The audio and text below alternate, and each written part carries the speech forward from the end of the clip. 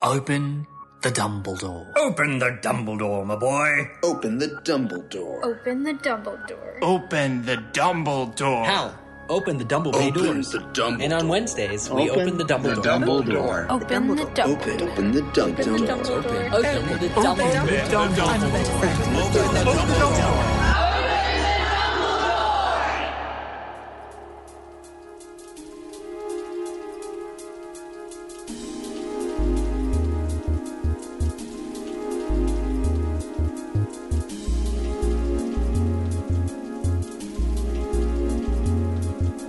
This is episode 272 of Alohomora for May 25th, 2019.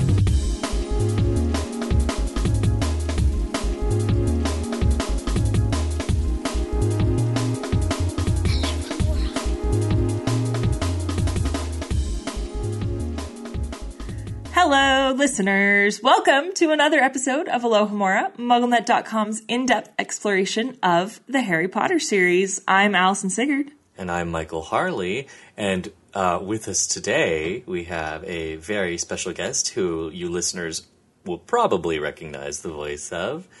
It's Caleb Graves. Hey, guys. Yay! Welcome back, Caleb. It's so good to be back. Yeah, Caleb, you've been gone for a while from Alohomora. Tell us about what you've been up to since you've been gone. Wow. I was trying to think, actually, as we were sitting here getting ready to start, when I actually hopped off, and I honestly can't remember. I don't know if do you guys remember off the top of your head when we actually finished the reread? Yeah. Oh. So that was... Yeah, I don't know. That would take some, typing and web, searching, but, so I don't know. I mean, it's been a few years. I finished law school. I have moved back to Texas. I live in Dallas now, where I work as a lawyer, and yeah, it's been a minute since I've been doing this. That's great, because I know when you left, you were just like, I'm pursuing my lawyer dreams. And and look at that, you did it. It is, yeah, it's done, and lawyer things are happening now on a daily basis. Sounds so exciting, but well, if you left around. If you left around the end of Deathly Hallows, then you left around 2016. So okay. So I was still in law school when I hopped off. I remember being in law school. Yeah. So it hasn't been, I guess, wow, yeah, it's been 3 years, but it's been 2 years since I've been in law school. I guess that's what it is. It's been longer than I remember that I was in law school. Yeah. Well, and before we started recording, listeners, we were the three of us were kind of catching up on Harry Potter news and everything. And Caleb, what do you think in general about the state of Harry Potter right now? Because the things with the franchise, which is really now the Wizarding World franchise, has kind of evolved a lot since you were last on the show. Yeah. Things are super great. I'm really confident about the direction everything is going, week in, week out. No. So, I don't know. As far as I guess the Fantastic Beasts movies are the big blockbuster items that have happened since I left. I am okay with them generally. I kind of have separated them from Harry Potter and just found them as different stories that are loosely tied to the things that I grew up with and cherished and hold so importantly. But I don't follow it. We were talking briefly about everything with the Wizarding World online sphere, and I don't follow it as closely as I used to, because man, I can remember when Pottermore first opened and being online with a friend trying to get in with that first group of beta users or whatever it was. And it's crazy how it's all shifting so quickly now, and it's sad to see so many things be monetized. Because even, I don't mean to get on a tangent here, but it's kind of funny to still hear friends who are not as deeply nerdy about Harry Potter as we are, but still enjoy it kind of casually talk about, oh, well, yeah, I'm a Hufflepuff because of that, the website quiz, the Pottermore quiz. It's kind of funny how many people who aren't very intense fans still have that connection with Pottermore, and to see them kind of shift it to like a monetized front. It's kind of sad for me. Yeah, things have definitely changed in a very different direction, I think. It's kind of amazing thinking like how different it was just from 3 years ago. Yeah. But how long has it, because we're, of course, listeners will tell you in just a moment here, and you can probably guess what we're about to do based on the previous episodes. Yes. But how long has it been since you've kind of revisited Potter proper? Like actually reread the books? Yeah. It's probably, I don't know if I've done a full reread since I was on the show. I kind of do this thing where I just like will read casually, like some of the books if I'm like in between books, and like pick it up here and there. But I don't think I've done really a full reread since I've been off the show. So yeah, it's been a minute. So it's been fun listening to the episodes. I mean, like when you guys picked it up with Sorcerer's Stone and doing the reread, it's been fun to kind of listen to it again, because the first time we did the show, when we reread, it was obviously there was a lot to dig into to this like first time really digging deep into rereading each chapter, but then doing it like the second time was, as a listener, was also very interesting to hear. Yeah, absolutely. Well, and yeah, it's, I mean, and even it's when fair. Sorry to interrupt, but like even like rereading Deathly Hallows Chapter 1 for I shouldn't get ahead of myself, but rereading for like, I guess the listeners know, but rereading it just last night to get ready for this episode, I'm like, wow, there's like still things I can read that I didn't pay attention to that much the first or second time, so it's crazy. Yeah. No, absolutely. Well, and you can't be blamed for, not revisiting the series. And you've been very busy. You've been adulting pretty hard. So that's okay. And that's, what makes revisiting Harry Potter kind of in your later years so refreshing, I think, when we get to do things like this now. Definitely. Because, yes, listeners, this is a chapter revisit episode, and we are examining Deathly Hallows Chapter 1, The Dark Lord Ascending. So definitely make sure and reread that chapter before listening, because this, the reason we're doing this particular chapter is this is the finale of our 7-year anniversary episodes, where we've been revisiting the first chapter of each of the Harry Potter books. This is the culmination of that. So yeah, make sure to read that. And also, if you want to, go above and beyond, head back to the Deathly Hallows episode for the original Alohomora episode for Deathly Hallows Chapter 1 and take a listen.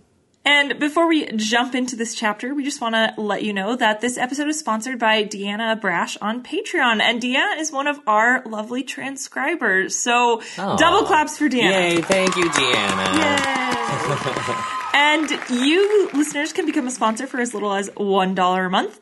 And bonus, we've decreased the cost of our Alohomora t-shirt tier to $10, which includes free shipping within the U.S., So sign up now, get one of those super sweet t-shirts quick before they're all gone, because I bet those are going to go super fast because those shirts are awesome.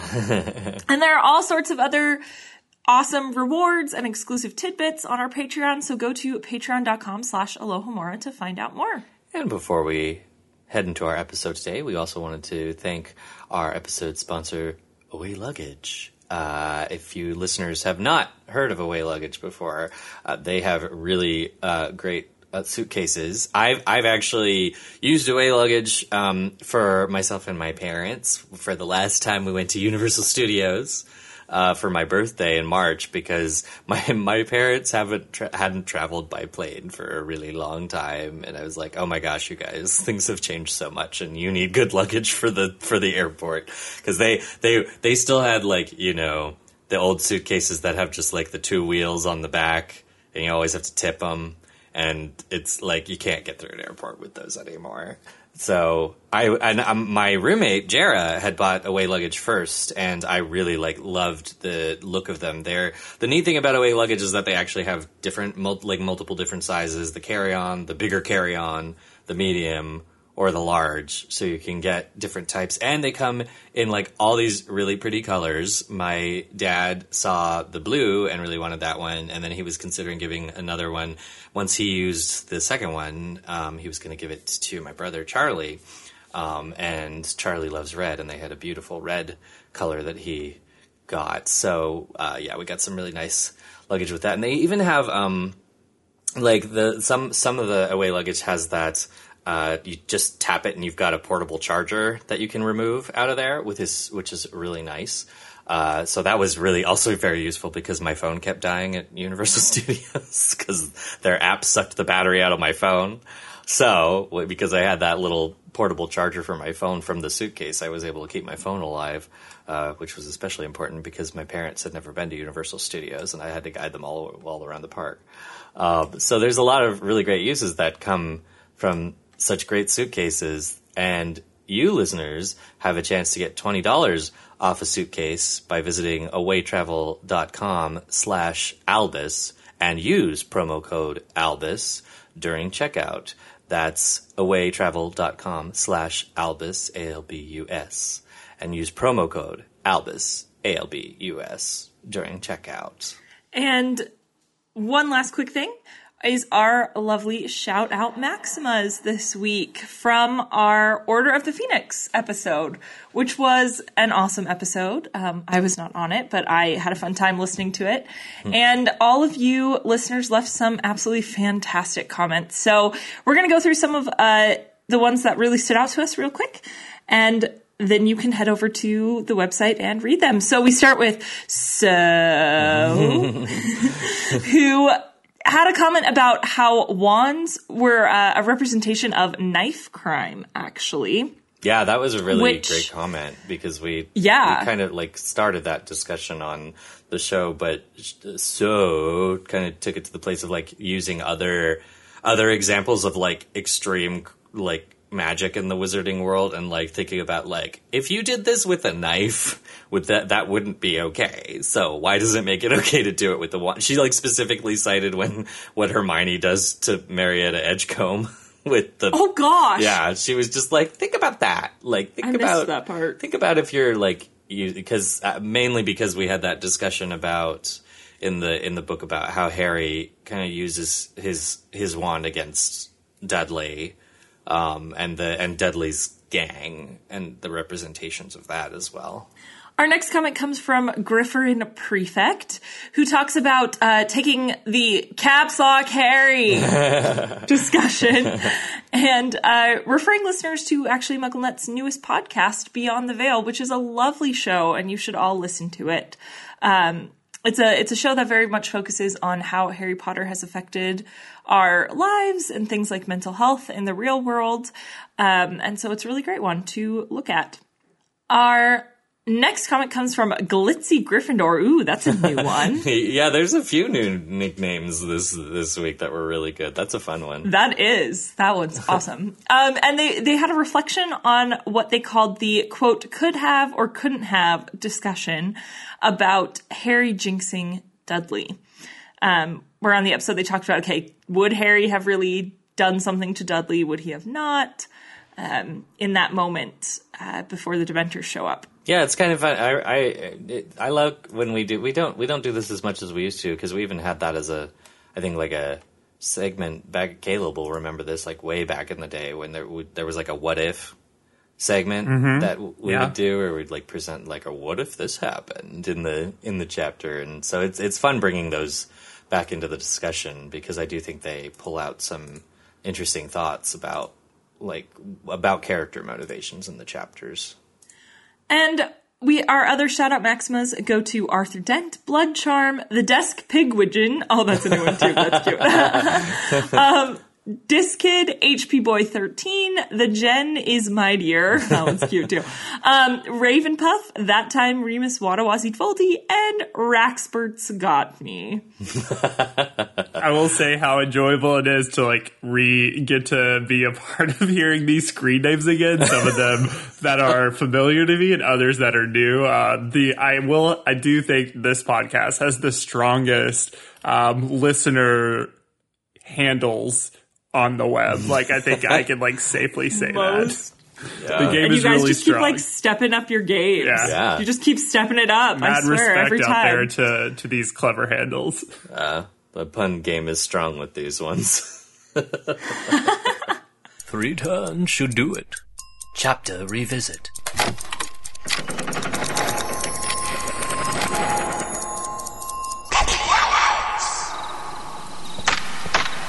Chapter 1. The Dark Lord Ascending.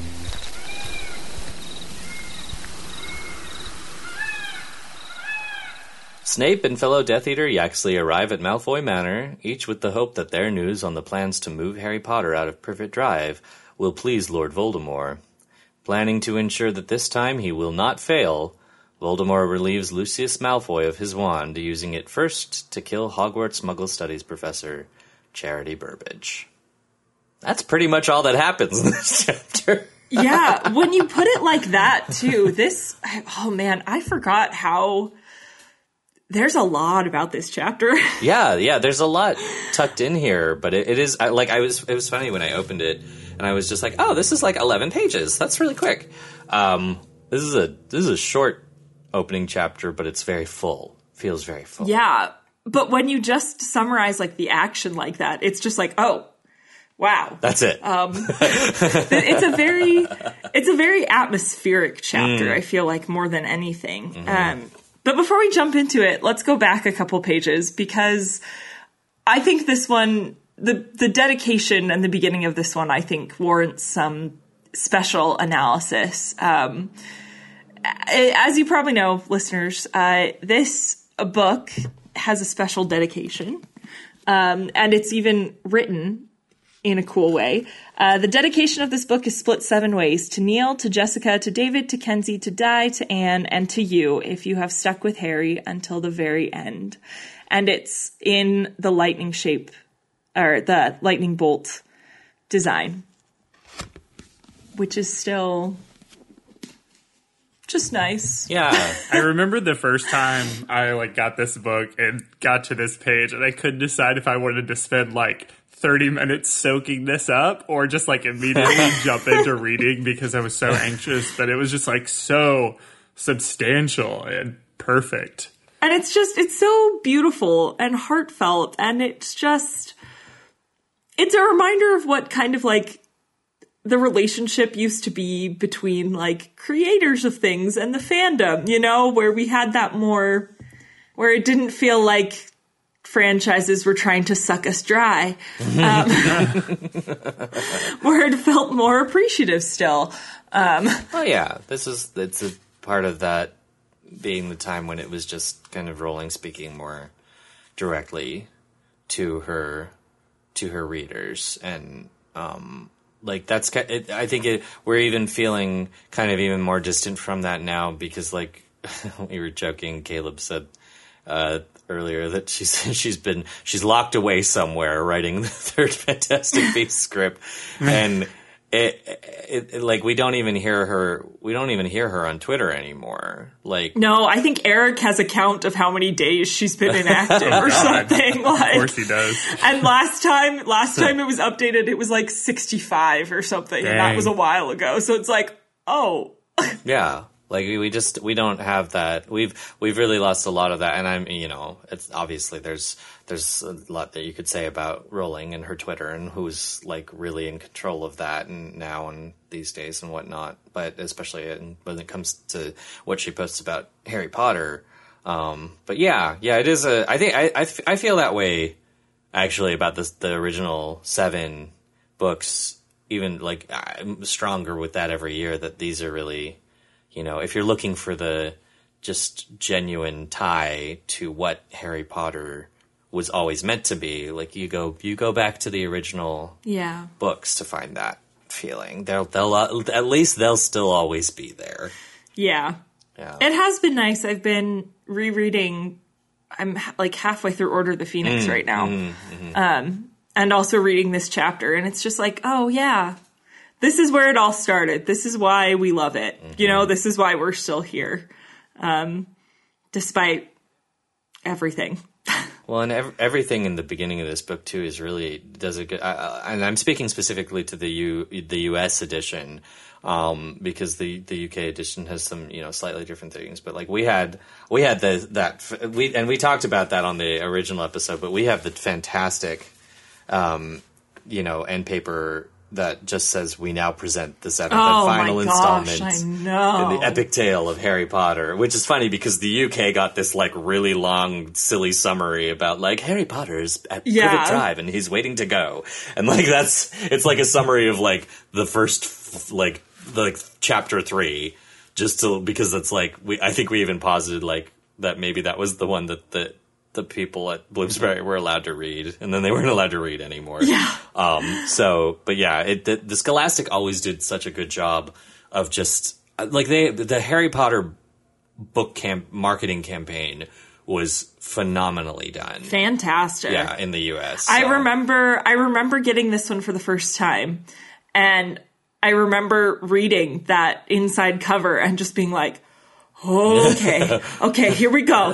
Okay, just like trying to. Yeah. Well, and then as you have here, Allison, then we get the epigraphs.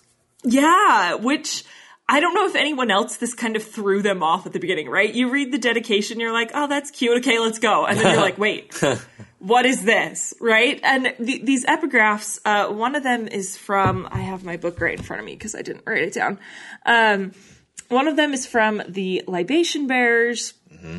That is like, holy cow, like a lot. Mm-hmm. Just a lot. But I think that the most powerful part is the end, right? Bless the children, give them triumph now. Mm. The whole thing kind of connects, but that one I think was the line that really jumps out to me every time of they're 17. Mm-hmm. And they're still kids, technically. And then we have a little one from William Penn, More Fruits of Solitude. And it's about death. Mm. And I remember reading this and going, she's going to kill everyone. No one's safe. And having, I think, probably my first, I don't know if this was anyone else's like first fandom thing where you were like, it's the end and people are going to die. Which I feel like is common now. I feel like at the end or the supposed end of everything, there's always so-and-so's going to die. Who's going to die? Everyone's going to die, you know? It's kind of like the thing I feel like that marks an end almost now. Well, yeah. In kind of like... The funny thing about that is that that's actually, I think, like, kind of the continued pop culture tradition of that actually, the most well-known source for that is actually soap operas. And that, like, that high drama that you just know at the end of a season, you know, somebody big is gonna die, and that soap operas are actually sometimes also the reason why we have a mentality that people who die are gonna come back. But then, you know, you do apply that to something like Harry Potter, where, you know, that was, I think, a little unusual for juvenile fiction on such a grand scale like this at the time that was so wholly embraced. Not to say there weren't series that weren't doing this, because there were already at that time, but Harry Potter was the one that had just captivated so many people into, you know, being, because I think there were, because I talked about this on the Deathly Hallows original episodes too, but Scholastic released these 7 little bookmarks that you could print from their website. And they each had a question on them, and one of them was who will live and who will die. So it was on everybody's mind. And yeah, I remember because I read Deathly Hallows aloud. I read the first few chapters aloud to my friends the night we got the book, and we were all taken aback by these poems and excerpts, because that's not something that had ever been done in Harry Potter before. And I had learned how to break, like, I actually had a unit in high school where I had learned to break down poetry line by line before, but me and my friends just weren't interested in doing that at the time, because, you know, like you said, Allison, it was like, can we just get to the story, please? Let's get to the story. And these 2 particular poems, I think, especially for the intended reading level, aren't necessarily poems that that all readers may understand right away what they mean. And I think that in some ways their meanings become more clear and evident when you have already read Deathly Hallows. Yeah. As far as how they apply. And you can, and the beautiful thing, of course, too, about poetry is that you can pull out multiple readings of what these two poems might actually mean in terms of the story. Like and listeners, I don't know if you remember this, but I read out these two poems for the original Deathly Hallows episodes. And my interpretation of them for those episodes was I read the excerpt from Fruits of Solitude for the first chapter exploration, and I read that kind of as Harry, Ron, and Hermione kind of reflecting on that their friendship will get them through, and that's what makes that because that's my favorite line is this is the comfort of friends, that though they may be said to die, yet their friendship and society are in the best sense ever present because immortal, so that while death stalks the earth and is like a constant, human connection makes living worthwhile. So there's love and connection is what makes life worth it, even though the inevitability of death is around the corner. And then I read The Libation Bearers. The way I chose to read it was actually as Harry, Ron, and Hermione as adults reflecting on what they had gone through. And when they said, bless the children, give them triumph now. Well, I do think that in many ways that line is meant to represent the children who have been put into a situation of war in Harry Potter. I also really liked the idea of that kind of being Harry, Ron, and Hermione's words to their children, that they hope that their children have good lives, and because of what they went through, their children can now be blessed. So you can, like I said, you can pull out a lot of different meanings of that. I'm sure what I'd love to hear too is, in the comments, listeners, let us know what you pulled out of these poems and how they apply to Harry Potter, because I'm sure you all have interpretations that we've never even thought of before. Yeah. I don't know. They just set the tone for everything that's going to happen. I think in a way that none of the other books have had something to do that. And then we jump in, and not to put off the action for a little bit more, but I've said this before. I think I talk about this every single time we read Deathly Hallows. The writing in this book is just exquisite. Oh, I love it so much. I think it's some of her very, very best writing is in this book, just style wise. It starts, and I think sometimes we forget this because the movie, especially the music to the movie, is a little bit more fast paced and kind of exciting, if that makes sense. But this book starts very quiet. It's just Yaxley and Snape meeting in front of Malfoy Manor, and it's at night. And I think she just sets the perfect tone of this quietness with almost this sense of dread that just starts feeding into it. The thing that always takes me aback by this chapter, and I realize you just get it right away, is that this is the one book I think in the Harry Potter series where Rowling was just like, if you haven't read the other books, screw you. Because this is not for you. What are you doing? Put this down and go read Sorcerer's Stone. Yeah, this is the one intro chapter where there's just nothing given to the Nope. I mean, I'd say the only the closest sisters it has in the series are Goblet of Fire and Half-Blood Prince, but even more so, I think, Goblet of Fire. Yeah. Because that's also a chapter where we get Voldemort in the beginning rather than Harry, and really more from his group's perspective. Even in the other chapters that we've had that start out that aren't from Harry's perspective, they've been from an outsider perspective. Most of them are from a Muggle point of view or something like that, so that we're still somewhat removed from it. Yeah. But this one, for the first time, we jump right into the middle of the exact opposite point of view.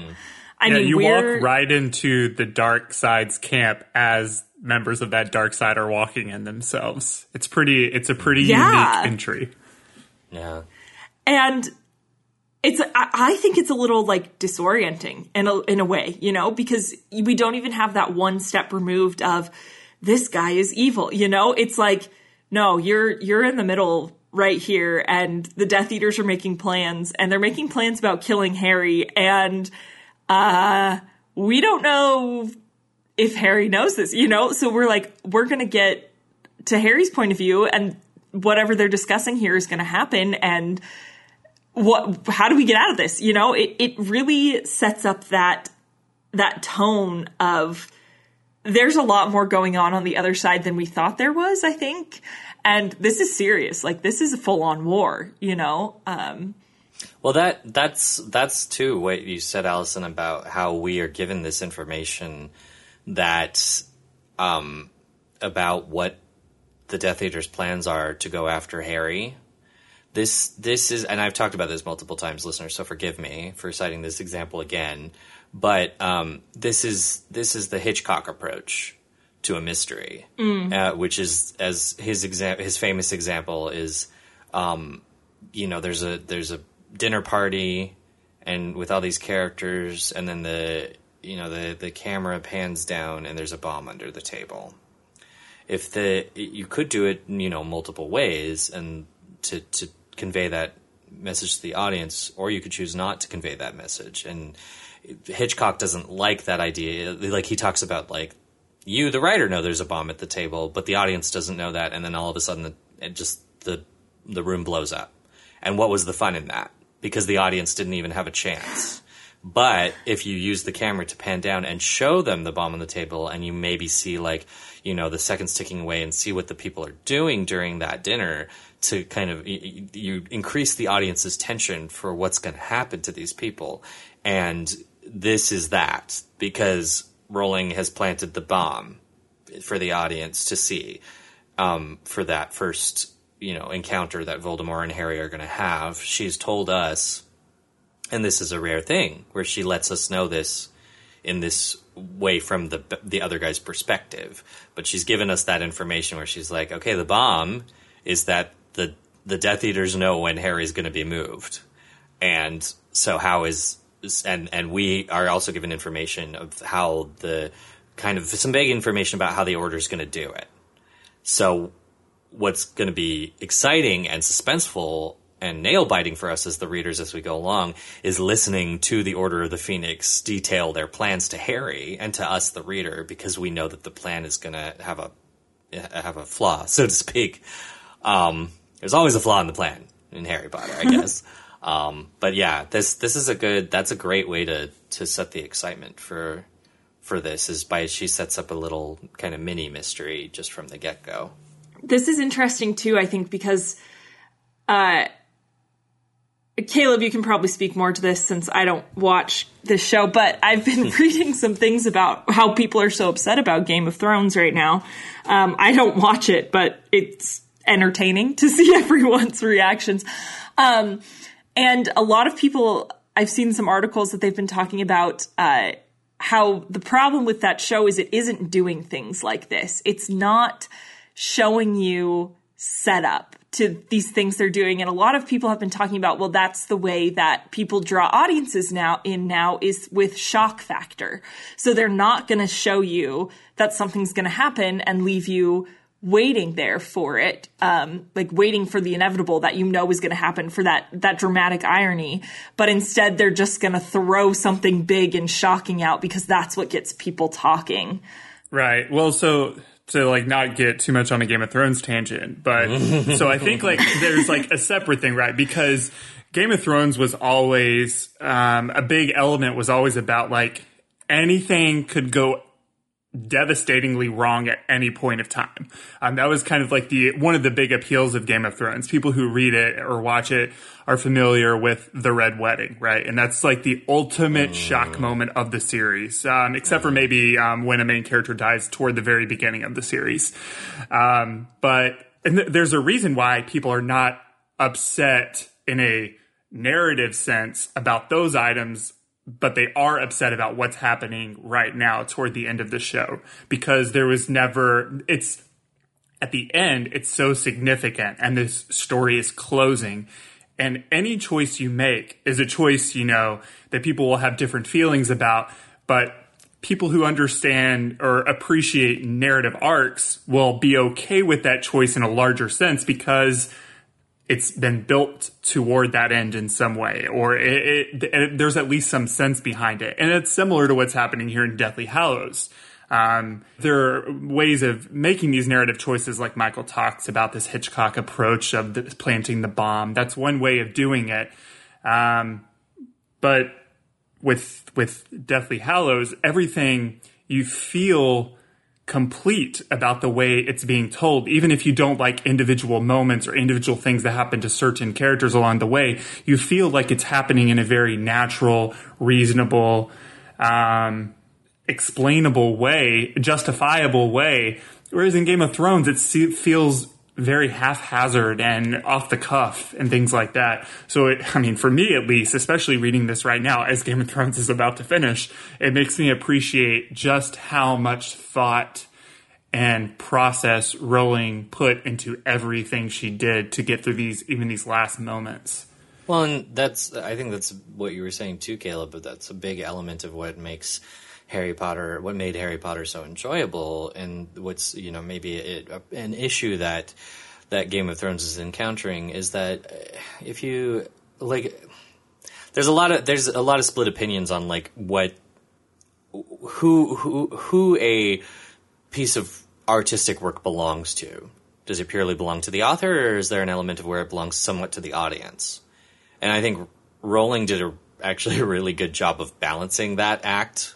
More than people sometimes think about, because she made Harry Potter guessable. She made Harry Potter, she made it a really good mystery, but she did put in clues so that when the final solutions came around in Hallows, some people could feel the satisfaction of being like, I got that. There was a participatory nature to it, and I don't think anything really ever happened within the series that people felt was a huge betrayal of how the characters should behave, because she had so brilliantly set up and broke down her characters as she went through the 7 novels, and she took them from being black and white characters to really gray characters, almost all of them. So there was always room for them to do some of the things they do.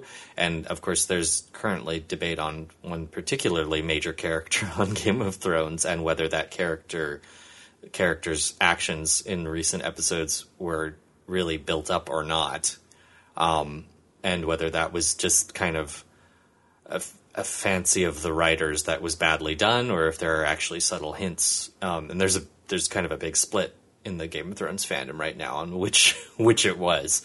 So I think that contributes a lot to why an audience can feel cheated about the direction a story takes, and why most people in general, I think, were actually pretty happy with how Deathly Hallows wrapped its story. Yeah. But speaking of characters, the very first name we get is a character that I think, when I was reading it, at least the very first time, I was like, oh, really? We're starting here?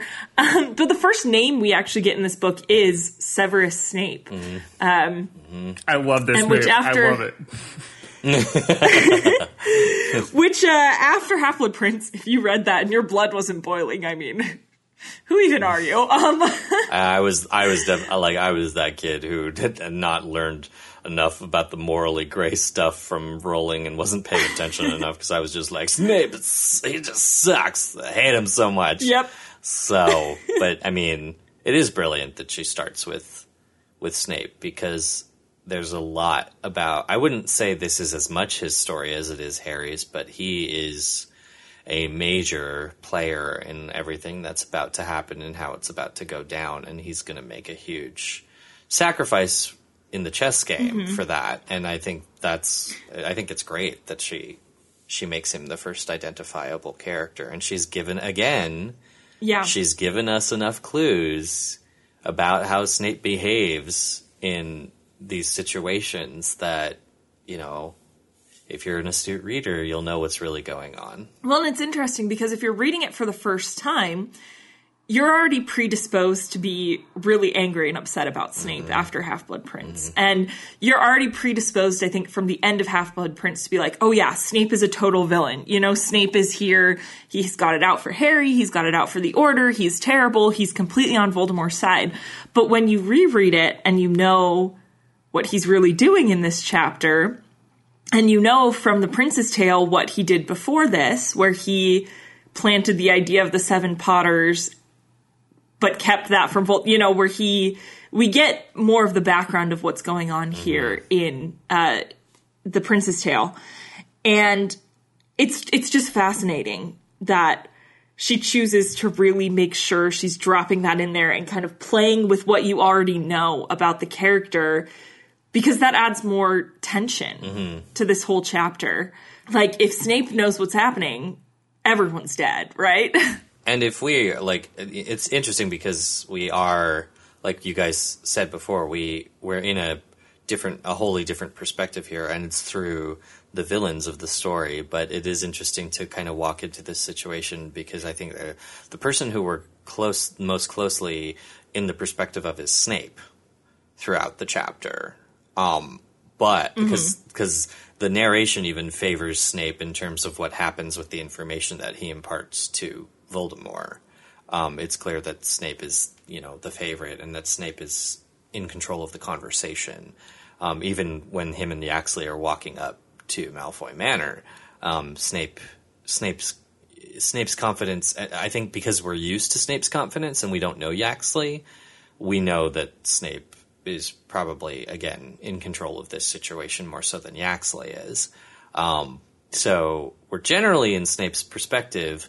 But Rowling does have to pull it back and withhold from us some information even about being in Snape's perspective because she can't give things away about him. So she's doing a really great balancing act by choosing to do this through Snape's eyes, but also making sure that we're not completely in his head like we usually are with, like, Harry. Speaking of, you brought up Yaxley. I don't think we've heard of him before this point. Is that right? Yeah. Did I just forget? I'm pretty sure that's correct. I think this is Yaxley's very first mention in this series. So, Voldemort has been recruiting, which is interesting, I think, and again helps build to that tone that we're like, oh man, there's more Death Eaters even. Well, I think he was. I don't know if he was new, right? I mean, I think he was an existing Death Eater. He just wasn't brought up yet. Yaxley, is he? Well, yeah, Yaxley might be one of those people who was a Death Eater back in the day and then just integrated back into society because he works for the Ministry. He works for the Ministry, yeah. Yeah, so, I mean, it's possible, too, that there are some people, like agents in the Ministry who weren't Death Eaters before who were brought over based on, you know, their behavior within the Ministry. Because that's a big thing, am I thinking right, with Runcorn, the guy who Harry impersonates? I want to say that's his name. I don't think he's a full Death Eater. No, but he's like, he's particularly cruel, and it's he's like sympathetic to them. Yeah, so it's like there's certain people within the Ministry, I think, who are like sympathetic to the Death Eaters, and so they know who they can turn or who they can get into the fold. But I think Death Eater adjacent. Yes, I think the thing to keep in mind with the the thing that the movies kind of play with a little and kind of confuse us on is that like the inner circle of Death Eaters is smaller, and that Voldemort's followers and his Death Eaters are not necessarily exactly the same thing. So like the Death Eaters are like the real inner circle that, you know, goes to Malfoy Manor and goes to these meetings and are carrying out larger missions, whereas his followers probably don't have all of this information, but are led in on certain things, especially when the Ministry falls, and are sympathetic to Voldemort's cause and are rallied to fight for him. But, you know, it's like they're not going to meetings or anything like that. So... But speaking of Death Eaters that have been here for a while, we get our first look at Malfoy Manor, and we also get kind of the sense that the other Death Eaters have some contempt for the Malfoys. At least that's what I get from Yaxley, where they're like, oh, it's the Malfoys, you know? Just the comment about the white peacock and everything, and I don't know. The thing about the Malfoys is that not only did they integrate back into society, but they also made out like bandits. Like, yeah, they've maintained their wealth, and and I mean, it's perfect, right? It's perfect that it's a white peacock that's strutting around. Like, everything about the Malfoys is kind of associated with peacocking. Like, they just flaunt themselves and their wealth and their status. And like, I think that's why the Death Eaters would have, especially the Death Eaters who went to jail, for Voldemort. Because I think there's also a schism between the Death Eaters who escaped and, you know, got back into society, and the Death Eaters who went to Azkaban. Like, there's probably a distinct split of feelings there, because we know from Goblet of Fire about, you know, Crouch Jr. and Bellatrix, how much pride they took in going to jail for Voldemort, and how some of those Death Eaters think it cowardly that the others just kind of were like, oh no, we were being controlled, like it was our minds, it wasn't us. So, and weaseling out of things. And I think especially because, and I think Rowling mentions this on Old Pottermore, I think in the piece about the Malfoys, there is kind of this discussion about how Lucius was being so slippery and almost careless with the things he was trying to do in relation to Voldemort throughout the years. Speaking of Death Eaters that went to Azkaban for Voldemort, we get this interesting description of Bellatrix. Oh, before we go, I'm just going to throw it out there. Before we go into that, Caleb, did you get to see Cursed Child? I did. I've seen it twice. I saw it in London with the second cast, and I saw it on Broadway with the original cast. Okay. Okay, good. This is one of the lines that leads me to one of my major theories about Delphi, and how Delphi came about, because we have a couple sentences like this in this chapter. And the first one is Bellatrix, she's described as like leaning across the table, basically. And the description is, we would describe it today as being thirsty. Yes, exactly. Very thirsty. For mere words could not demonstrate her longing for closeness. And this is where I get one of my major theories, because what else happens in this chapter is Voldemort makes fun of all of the Malfoys and of Bellatrix in this entire chapter. And they've obviously kind of fallen from grace with him. And maybe Bellatrix not quite so much, but by association she has. And so that's one of my major theories still, is that Delphi is a punishment disguised as a reward. And I'm just going to leave it there because I've talked about that a lot. I guess, like, the thing that I always counterpoint, at least Delphi with, for me, is that she just, because she doesn't really, because that, like, how that factors into, like, Horcruxes and Voldemort's, like, you know, does Voldemort need to create a legacy by having a child when he himself, his whole plan is that he's going to live forever? Like, that's where the contention comes for me about why Delphi was part of this plan. Like, I think that's why Delphi works post Deathly Hallows and Cursed Child, because we know that Bellatrix is obsessed with Voldemort. But I almost always saw it that Voldemort, because he has no capacity to love, uses Bellatrix in that way, because he just sees, he's kind of holding the carrot on the string in front of her, but he's never actually going to, he's never going to give her what she wants in that way. Because it just keeps her motivated to keep doing because she's so crazy that you don't necessarily even have to give it to her. You can just keep baiting her with it. I feel like that one still like open to interpretation enough that you could take that in that direction for Cursed Child, which Cursed Child just went ahead and did. Or if you don't want to take it in that direction, I feel you like still that's a have tagline for Cursed Child. We just went ahead and did. A little bit. Okay. Yeah, we did that. I'm just saying it leaves the possibility open. No, I just mean It's not like it came out largely of like nowhere. the choices in Cursed Child just script from beginning to end. Like a theme is, yeah, we just did that. Yeah, that's an interesting one. Like, I still don't get the sense that that's like something that was like in Rowling's head as she was writing. Like honestly, if she did say like, yeah, I thought that the whole time I was writing Deathly Hallows, I'd be like, yeah, sure. And you also thought Nagini was a woman 20 years ago. Nice try. Like, just nice try. Those are some of the things that I personally just can't buy because I'm just not seeing enough textual evidence. But I think on that front, Allison, you've got a fair argument that it's open. It's open for interpretation. You could fit it in. The fan fiction can run wild with that one.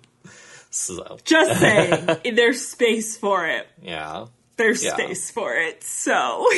A character I wanted to note who's at the table, another longtime Death Eater, who it's interesting about how he's dealt with is Pettigrew. Because he's been completely reduced to pretty much a non-speaking appearance in this book. I don't really even remember him saying much anything of value. Like, I think the only time, correct me if I'm wrong, I think the only time he speaks is when he approaches the dungeon to pull people out of it during the Malfoy Manor chapters. I think that's right. But he doesn't say anything substantial. He's just like, stand back or come with me, or, he doesn't say anything interesting, and then he dies. And I thought that was really an interesting choice on Rowling's part, because Pettigrew had been really built up about what's going to happen with this guy because of the silver hand, which she notes by saying that he leaves behind a trail like a wisp of silver as he goes. But I just find it interesting that this character that we were all keeping a close eye on, gets a pretty unceremonious exit, all things considered. Well, he's kind of become a non-entity. Yeah. Like, it's almost like she's saying, all right, he was so important when he was connected to, like, the rest of the Marauders, and the rest of the Marauders at this point are still pretty important. I mean, they're important in Harry's story. They all show up at the end, except for Peter, because he made bad choices, basically. He chose poorly. He's become a non-entity because of it. Yeah. And he thought he would have all this glory because he went and found Voldemort and he helped bring him back. And, he was the servant that, like, sacrificed for that. And he's just been thrown aside because he couldn't see what Voldemort really was and what he was really wanting and what he was really doing. And I think it's kind of an interesting arc. And I think it's a kind of true to life arc of, okay, these people that are like this are going to just throw you aside once you've been used. Whereas I think we've gotten enough kind of idea that had Pettigrew maybe really been repentant, Harry to some extent might have forgiven him. Remus to some extent might have forgiven him. Sirius maybe not, because Sirius had other issues with Pettigrew. But I think there would have been some closure for all of them had he made the better choice. And he didn't. And so instead he just gets pushed aside and he just dies. He just dies. Yeah. It works. I think it was just it was a bold and good choice on Rowling's part because it subverted audience expectations a little bit with Pettigrew.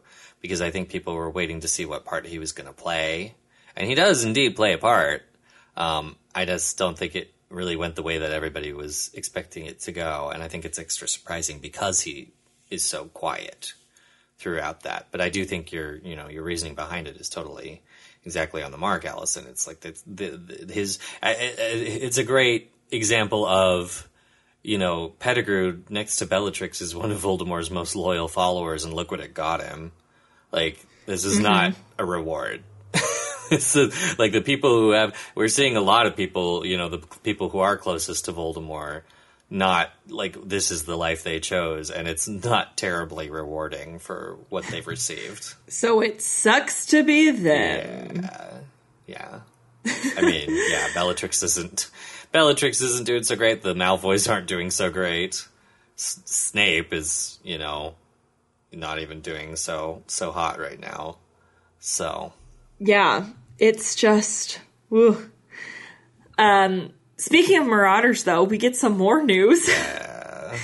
News that we should be really excited. I think as readers, like, news we should be thrilled to hear. But it's kind of jarring because we hear it in a really mocking, cruel way. Of course, I'm talking about Tonks and Remus getting married. And especially after the end of Half-Blood Prince, where we have that whole nice moment in the hospital wing where Tonks, like, declares her love, and he's like, no, and everyone's like, stop being stupid. To know that, oh, look, there's a happiness here, right? Here at the end, and instead we get that delivered in, like, the worst way possible. Yeah. I didn't like hearing it this way because I was worried that this meant they were going to die. I was right. Boo. This is not how I like hearing Remus being talked about in Harry Potter. Yeah, no. Tonks being one of my favorite characters, same. Yeah. Yeah, I think it's also a bit of a surprise, too, because Tonks and Remus are characters in the scheme of Harry Potter that have kind of been on the sideline of the narrative for a while.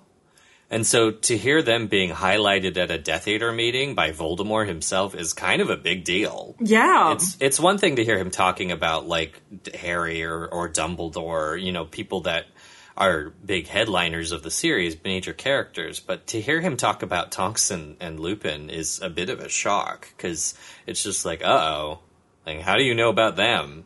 Don't talk about them. That's true. It's like, who else do you know about it? Oh, no. Like, yeah. That's a scary one when you hear them brought up. I still remember too. This is a little more movie versus book stuff, but actually, sometimes I think about how this might have been an interesting approach in the book, because, you know, we get farther down in the narrative, we get this whole build up about Bill and Fleur's wedding. And how that's the big thing. But to me, what would have maybe been interesting is if Rowling had transposed that and actually had Remus and Tonks get married instead. Didn't she plan for that at one point, or am I don't know. Like, totally making that up? I don't know if that was ever a official thing that she had in mind, but I remember thinking that I wish that choice had actually gone forward in the film, because I think that would have worked better than Bill and Fleur, because Bill and Fleur are characters that we have almost zero attachment to in the films by Deathly Hallows. And you could even still have them get married at the Burrow, because, heck, why not? Like, it would still kind of work weirdly. So I'm curious to hear why you think, because I was thinking about the same thing, why it was a good choice in the books to have Bill and Fleur's wedding, even though they're obviously more prominent in the books than they're in the movie. I think it's a good choice in the books because it allows you to focus more on, quote, our characters, like the core characters more, instead of the people getting married, right? So, like, everything happening leading up to the wedding, and then during the wedding, and then the, like, dark aftermath. I think in the books that is, like, a really good choice. But I think it could be different in the movie. So I was curious to see why you thought maybe it would work a little better in the movie. I think it would definitely work better in the movie because Fleur and Bill are non-characters in the movies. And Tonks is kind of borderline non-character in the movies, but Lupin has character, and we know him, and we've seen him enough since Prisoner that the audience knows who he is. So I think that would have been better as far as having that connection for the films, because I think the films didn't function well with the non-characters showing up and just being like, "Hi, I'm a non-character who's now a plot point," like that. That doesn't work very well. Versus in the book, I think you're right, Caleb, that actually in the book it was a good choice not to. I think it still could have worked, but I think it was a better choice not to. for the exact reason you said, that we can put more focus on our core characters. Though, to be fair, I think by this point, Rowling is treating Tonks and Lupin with as much like devil may care as she does Bill and Fleur.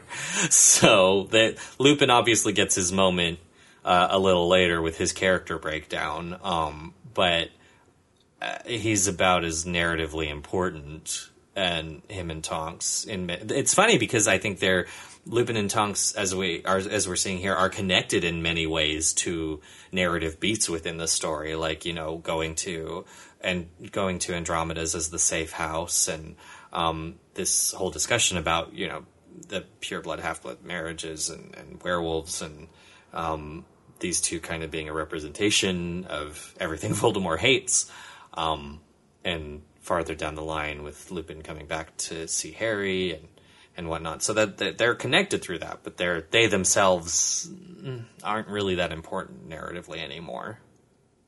Sad to say. Maybe it's just my selfish want to have more Lupin love in the story. That could be it too. I'm biased, so there's also that. Michael, is this you who has a note about another character? Oh, yeah. So I remember, I forgot this little line that, and this happens when we're witnessing what's happening with Charity Burbage, but Rowling just kind of throws in a line where she said that there was a broad, hunched woman with pointed teeth who cackled. And this person is not referenced again necessarily, like in this chapter, and it's weird to me, like when, because there's only one other like unidentified Death Eater, I think, in this moment, and Rowling even says like another Death Eater or something, like spit on the ground, but she identifies that person as just like the way she denotes that character, she's just like, it was some Death Eater who spit on the ground. She doesn't visually describe that Death Eater, versus this one, she gives us a pretty vivid description of this person, but then she doesn't bring them up again. And I looked online to be sure, because I couldn't remember exactly where she's mentioned in other sections, but there are some descriptions that line up with this being Alecto Caro. Because she has been described in other parts where she's mentioned as, like, hunched, I believe, and broad, but never with pointed teeth. That description is only here. So when I was reading it this time, I also thought about Alecto Caro, but we definitely get her name mentioned at the end of Half-Blood Prince with the Dumbledore scene, right? On the tower. Yes. Right? He names her. So I feel like... Yeah.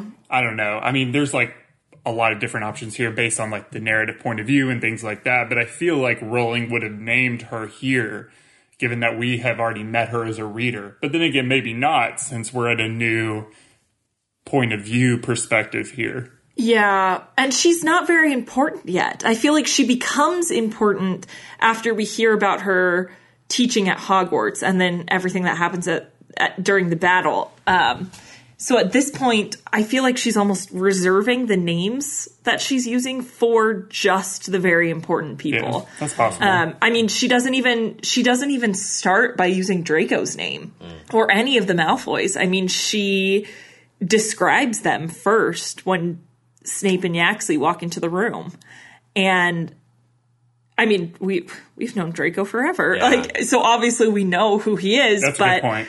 It's like she's being very specific about when and what names she uses in this context, to almost point out who's most important in this moment. I guess that's why this description stands out, though, because she bothers to give us a really lush physical description, but not give us any other like mention of this character. That feels unusual for Rowling. Especially in this particular situation. It's almost like I remember when I read it like this time around, and I was like, that's kind of distracting, actually, that she bothers to give this character, like, she doesn't just say, a Death Eater cackled. Like, one of the Death Eaters cackled, another spit on the floor. She says, a broad, hunched woman with pointed teeth cackled. And I'm like, wow, that's actually a pretty hefty description for somebody that we don't get identified. The other reason that, you know, I'm wondering if it's Alecto, is because Alecto becomes the Muggle studies teacher at Hogwarts. So she's the one who's going to replace Charity and take her place. So, like, that association would also have made sense to present in this chapter for that reason too. But yeah, it almost feels like when I read it, I'm just like, did the editors not catch this, or like what happened? What happened here? Yeah, that one always just stands out to me a little bit. I'm going to say it's Alecto just for my own peace of mind. And then we get to another new character who we're only going to know for this moment. We meet Charity Burbage, who is the Muggle Studies professor at Hogwarts. And I forgot. This moment, I just don't even know what to say about it, because it's just shocking and sickening, and really shows, I think, the seriousness of who Voldemort is, and what's happening here. What I forgot, because I don't think this is mentioned in the movie. The movie does a pretty good job, actually, of adapting this scene, but the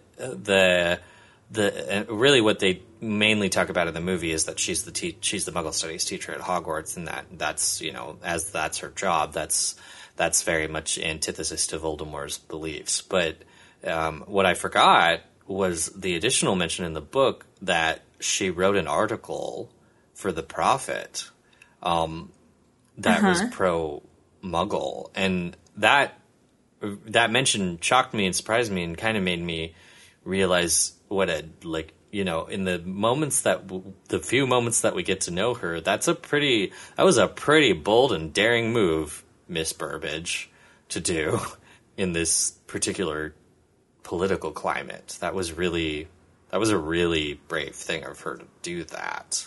So I think it's kind of I think it really, like, her character is already, in a perilous situation that we sympathize with, but I think that really boosts, in the few seconds we get to know her, that really boosts the admiration for the character really quickly.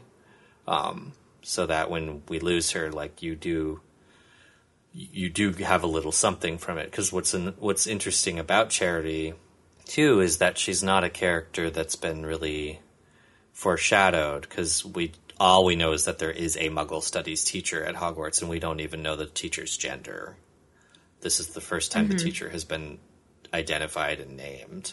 And I think we know that Hermione personally took a class from Charity, because Hermione took Muggle Studies in Prisoner of Azkaban, right? Yes. She takes it all throughout, I think. Oh, I think I thought she took it just in Prisoner because she...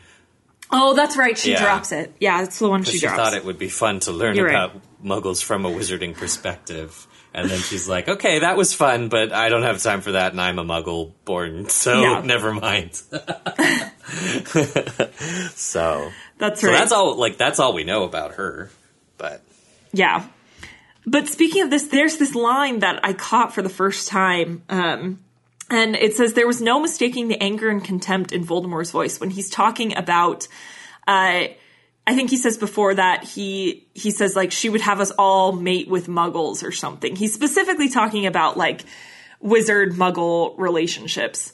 And do you guys think this is a reference to kind of his feelings about where he comes from? And the fact that Merope fell in love with Tom Riddle Sr. Because that would just be fascinating, especially coming right off Half-Blood Prince, where that's such an integral part of that book and understanding Voldemort. So it's almost like that's the reason he went after her, is she made that specific point, and in the part of him that's still a, 15-year-old, it really angered him, Caleb, what are your thoughts on that one? Yeah, this is interesting because we don't ever really get any clear moments of Voldemort dealing with his half-blood status. At least none come to mind.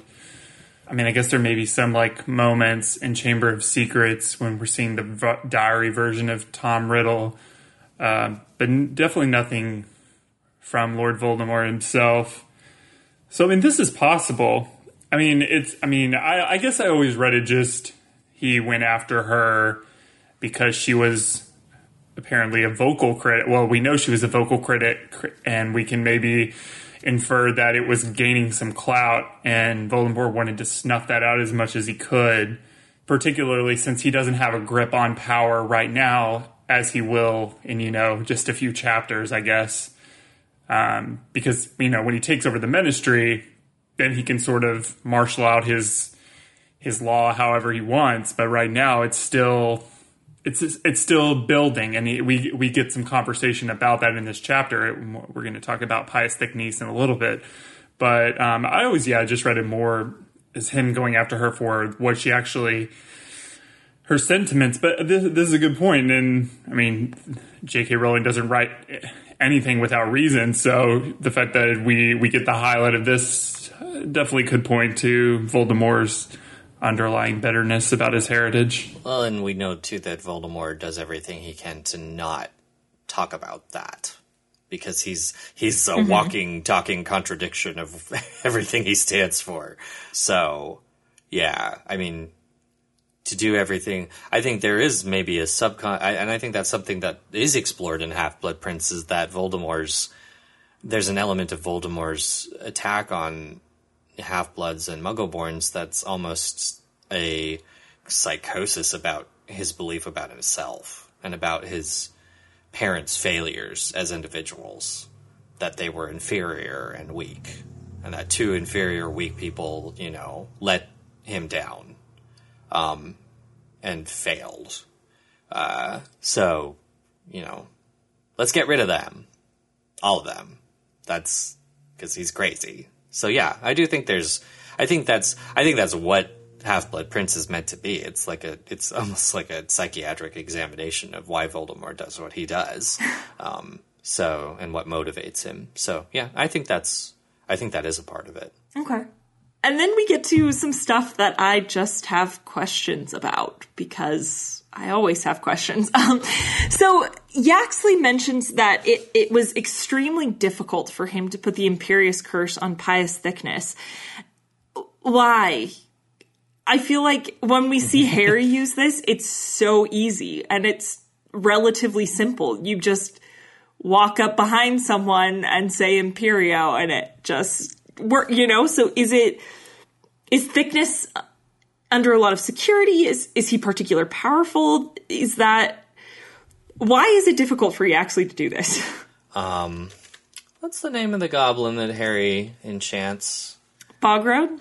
Bogrod. So I think the thing to remember about when Harry Imperiuses Bogrod is that Bogrod is behaving oddly most of that sequence. Like, they get away with it, but Bogrod's not acting normal when Harry puts the Imperious Curse on him. And I think there's a level of skill with the Imperious Curse about how well you've performed it so that your target doesn't noticeably change when they've been hit with the curse, and that they still manage to go on behaving fairly normal.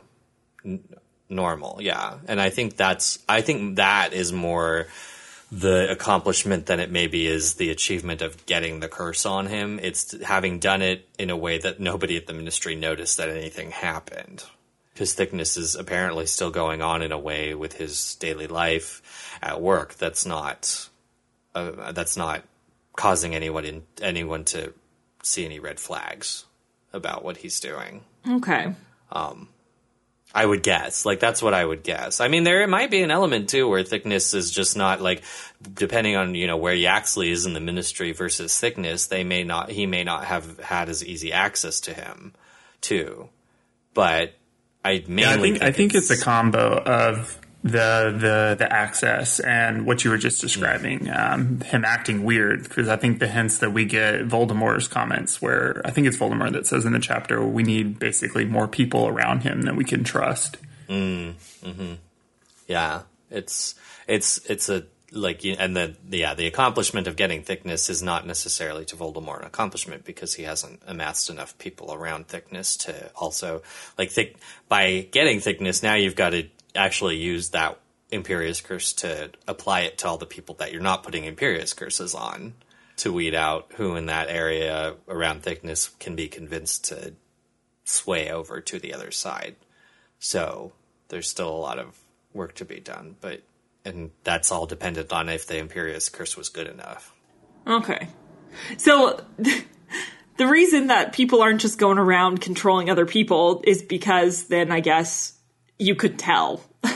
Mm-hmm. Okay. Yeah, I think like we get some discussion of that from the past. You know, the last time that Voldemort was in power, that it was hard to discern who was under an Imperious Curse or not. But there are some witches and wizards who seem to have been taught how to figure that out. And again, I do think we've had enough narrative examples to understand that the Imperious Curse has faults. And another example would be Barty Crouch Sr. in Goblet of Fire, and that he fights the Imperious Curse to some degree, and it kind of breaks him mentally, but it does so in a way where he's visibly not, it's not working on him. Okay. So, yeah, I think there's different levels to that, and it's dependent on the skill of the person who put it on you. All right. I'll take that.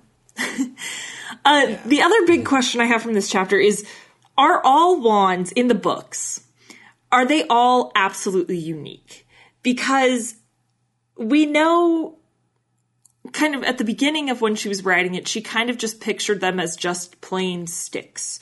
But later in this book, Bellatrix is supposed to be identified by her wand. And there's this really interesting kind of symbolism here when Voldemort takes Lucius's wand and basically symbolically like strips him of his masculinity. Mm. So are they all really that unique that you could look at it and be like, that's so-and-so's wand? Or is that something maybe that got fed into the books from the movie design? What do you think? I always took this more, and Rowling has built this up so well in the books, that it's not so much the physical appearance of the wand as it is the feel of the wand. Okay. And how wizards kind of socially look at wands. There seems to be a social understanding, and it's made really clear in this chapter that if you pick up somebody's wand and it's not yours, it's a big deal. Like, it's almost a social faux pas in most circles, and that by doing what he does, Voldemort, he is stripping Lucius of his masculinity, and he was doing something that would normally be frowned upon. But in Voldemort's case, it's a really grand showing of his power and his willingness to break a lot of wizarding boundaries to get what he wants. Because like the fact that he has kind of scandalized the Death Eaters is saying something by doing this. Because there is a notable reaction around the table when he does this.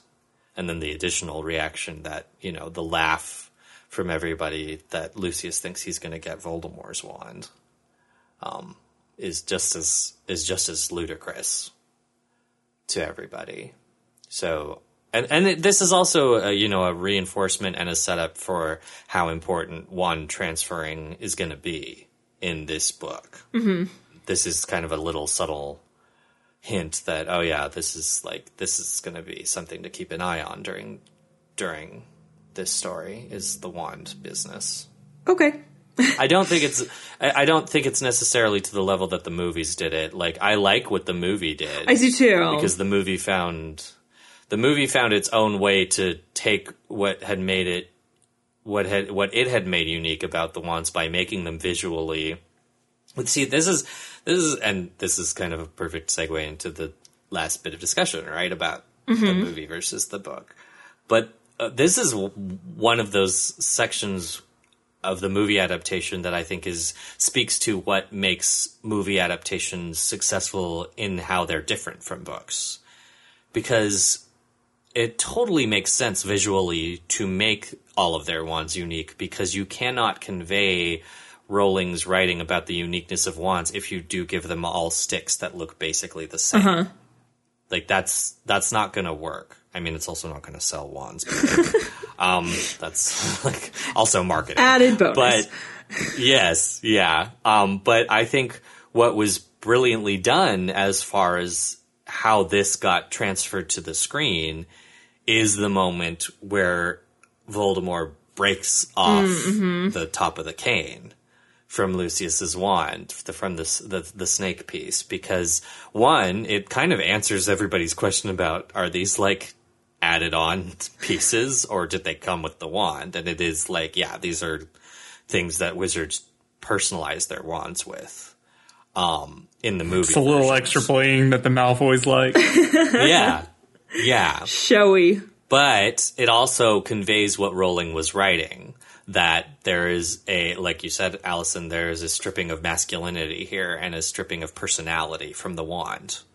And that's important to the story. But it's all of that writing and all of that conveying of like, you know, how wizards see that and how that's what's socially acceptable with wands and whatnot, and how the feel of a wand is in another's hands. You get that all just by seeing Voldemort do that in the visual context. And that's brilliant because movies, first and foremost, are a visual medium. Here's a little movie 101 for y'all listeners out there. Movies are first and foremost visual before audio. And the reason that film study looks at it that way is because when movies began, they didn't have sound. They just had visuals. And that's generally the most important aspect of a film versus any other medium, is like, you know, with books, the visuals aren't the first and foremost thing because you, the reader, are creating the visuals based on what the writer has written. But the film is providing you a fixed visual message, and so it has to successfully convey its ideas visually, and generally in film criticism, that denotes if a film is successfully telling its story. Because you could have that scene done in a different way where Lucius and Voldemort do some exposition about why this is, you know, why this means what it does.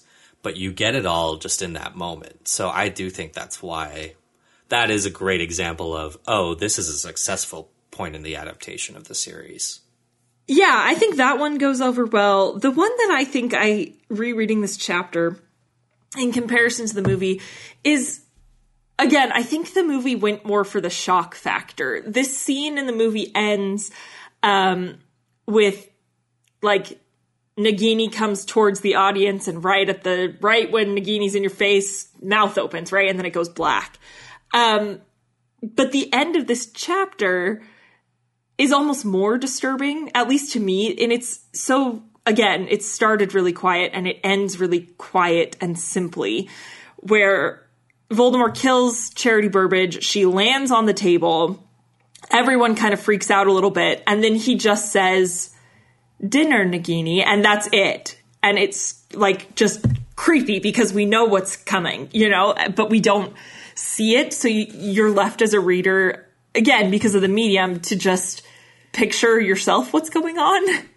And as we know, that usually is scarier than what anyone else could show you, is what you're going to imagine yourself. So I don't know. It's a brilliant chapter that just starts quietly and ends quietly, and yet leaves us at the beginning of this book going, oh crap. Well, I think this also, again, speaks to another tradition of film and what happens when you transfer something from book to film.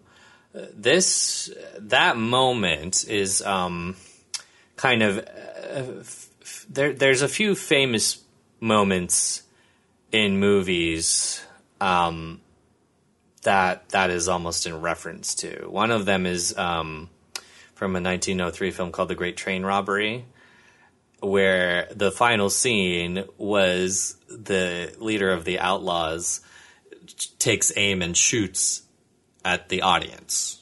He shoots his gun at the audience, and there's I don't know if it's the same film or a different film, and that whichever film I'm thinking of is actually referenced in the film Hugo, which is based on the invention of Hugo Cabret and is all about kind of the beginning of film. And there's a moment, and this was true. This was a true reference, that there's a moment in the film where a train comes towards the screen, and the audience kind of freaked out and ducked. And the same thing happened with the gunshot in the Great Train Robbery in 1903. Like, the audience had never experienced a visual, like, breaking the fourth wall and basically coming out into the audience. And of course it wasn't going to harm them, but they didn't know that because they were so unfamiliar with the technology. It's kind of similar to, the famous reference that people make about, Orson Welles' radio production of the War of the Worlds, which, by the way, listeners, was not quite on such a grand scale as people might have you believe. But that's the idea that people were just like, the aliens, they're here. Because that's how everyone was terrified for their lives. But I think that's what that scene, like, the choosing to end that scene that way is very similar to that concept of, taking that action and bringing the audience into it. And what happens, is still, to a degree, like you said, Allison, left to the imagination. We don't see Nagini eat Charity. We as the audience are in that perspective of almost where Charity's body would be. So it still, I think, conveys the horror of what that situation is. And it's also, I think, important to reinforce the visual imagery of Nagini, especially because she's going to be more important in part 2, so we need to remember her. And I guess you're right. I guess visually, too, it also kind of mirrors what happens with Bathilda Bagshot and that moment. Yeah. So I guess there's that there. Maybe the thing I think, too, I'm thinking about it again. Yeah. Some of it's the music that sets this. And I love the Deathly Hallows score. Like, I love it. But it really sets the tone, and I think it sets it for a little bit louder than, that's the only word I can think to describe it, is it's louder than the chapter is itself. Well, I think maybe the brilliance of this that, we haven't brought up yet with the movie translation is that the movie also chooses to, because actually this is not what we start with in the movie. What we start with is a montage of what's happening to Harry, Ron, and Hermione. That's right. And then we get the title drop, and then we go into chapter 1. So what's interesting is actually what we see is a mishmash of chapter 3 and a piece of information that's dropped in chapter 6. And then we get the stuff with Ron, which is really just Ron at the Burrow, and that's not necessarily anything that's in the book. But Harry's piece is from chapter 3, and Hermione's piece is that moment that she mentions, chapter 6 brought to life. And what's always been fascinating to me about that and really speaks to a lot of, you can get into a whole discussion about this, but, Cloves, as we know, loved Hermione. She was his favorite character. And I think that's very clear in the opening because that montage sequence, Hermione's is the section with the most emotional weight, and it's the one that the sequence ends with. Because it ends with her walking out onto her home street and leaving. And I think it's beautifully done, and it's shocking, and it's tragic. And I think it conveys just the right tone. And I think, like you were saying, Allison, as far as the music goes, the music in that moment, while it's kind of quick tempoed, it's actually quiet. And I think it is very quiet. Yeah. And it lets the scene. Yeah, if you listen to just the score, it actually takes a while for you to hear most of that music. It takes like 30 seconds or something for you to, unless you've got it like blasting, to hear the beginning of that Obliviate track. Yeah. Yeah. And it has these beautiful emotional swells. Yes. And then it dies away. And Yeah, and what's worth noting about that scene too is that that's not originally how it was going to be. I think there was an intention that the part with Snape was and Voldemort and Malfoy Manor was going to start the movie because they filmed the Dursleys' exit in full. And so there, I don't think necessarily was originally a plan to do the montage that way. And maybe in a way feels like why Ron's section of the montage is kind of tacked on because nothing happens in his section. That's true. Ron doesn't show up in this book. No. For a little bit. So it's kind of like fit in there because we need to have all three of them and the status of all three of them. But I do think like there's an element of importance, I guess. The way that Ron's section works is that it's showing that he's still at home. And what's notable is that the only audio you hear from Ron's section is his mother calling him in for dinner. Uh-huh. And that will tie into Ron's level of comfort on the trip and how frustrated he gets. So there's maybe that might have been the intention with that connection. By putting that in there was how difficult this trip is going to be for Ron because he's still the one who's living a comfortable home life out of the three of them. I think it was amazingly done, especially because while the three of them are carrying the movie beautifully, I think like the Deathly Hallows Part 1 is I think one of the prime examples of the three of them and their acting at its peak because they are carrying the movie. Because Cloves favors Hermione, I do think that in many ways, Deathly Hallows Part 1, and you know, listeners, feel free to contend with me on this in the comments, but I think Deathly Hallows Part 1 is as much Hermione's film as it is Harry's. Yeah. And I think visually we're signaled to take it that way. So I think that's why that opening is so different, because he didn't need to show us that scene of Hermione, you know, erasing her parents' memories. He didn't need to do that. He could have just had it mentioned down the line like he does.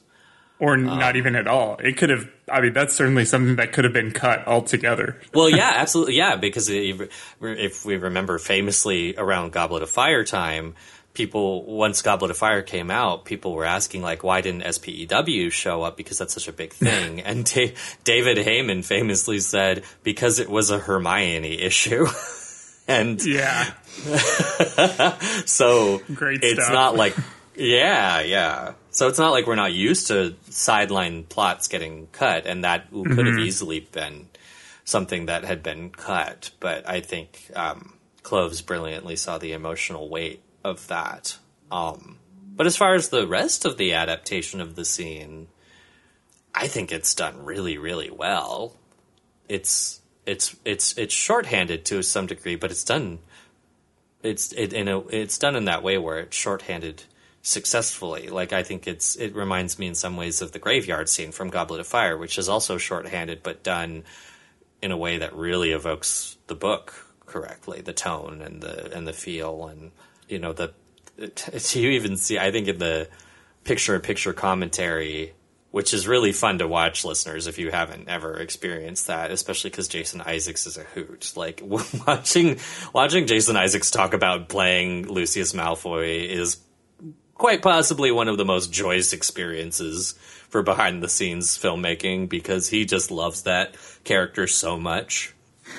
And he gets to that part, like, you get to that part and he's just like, we're seeing Lucius here, and he's so battered and broken. He's a broken man. Like, he's just so into it.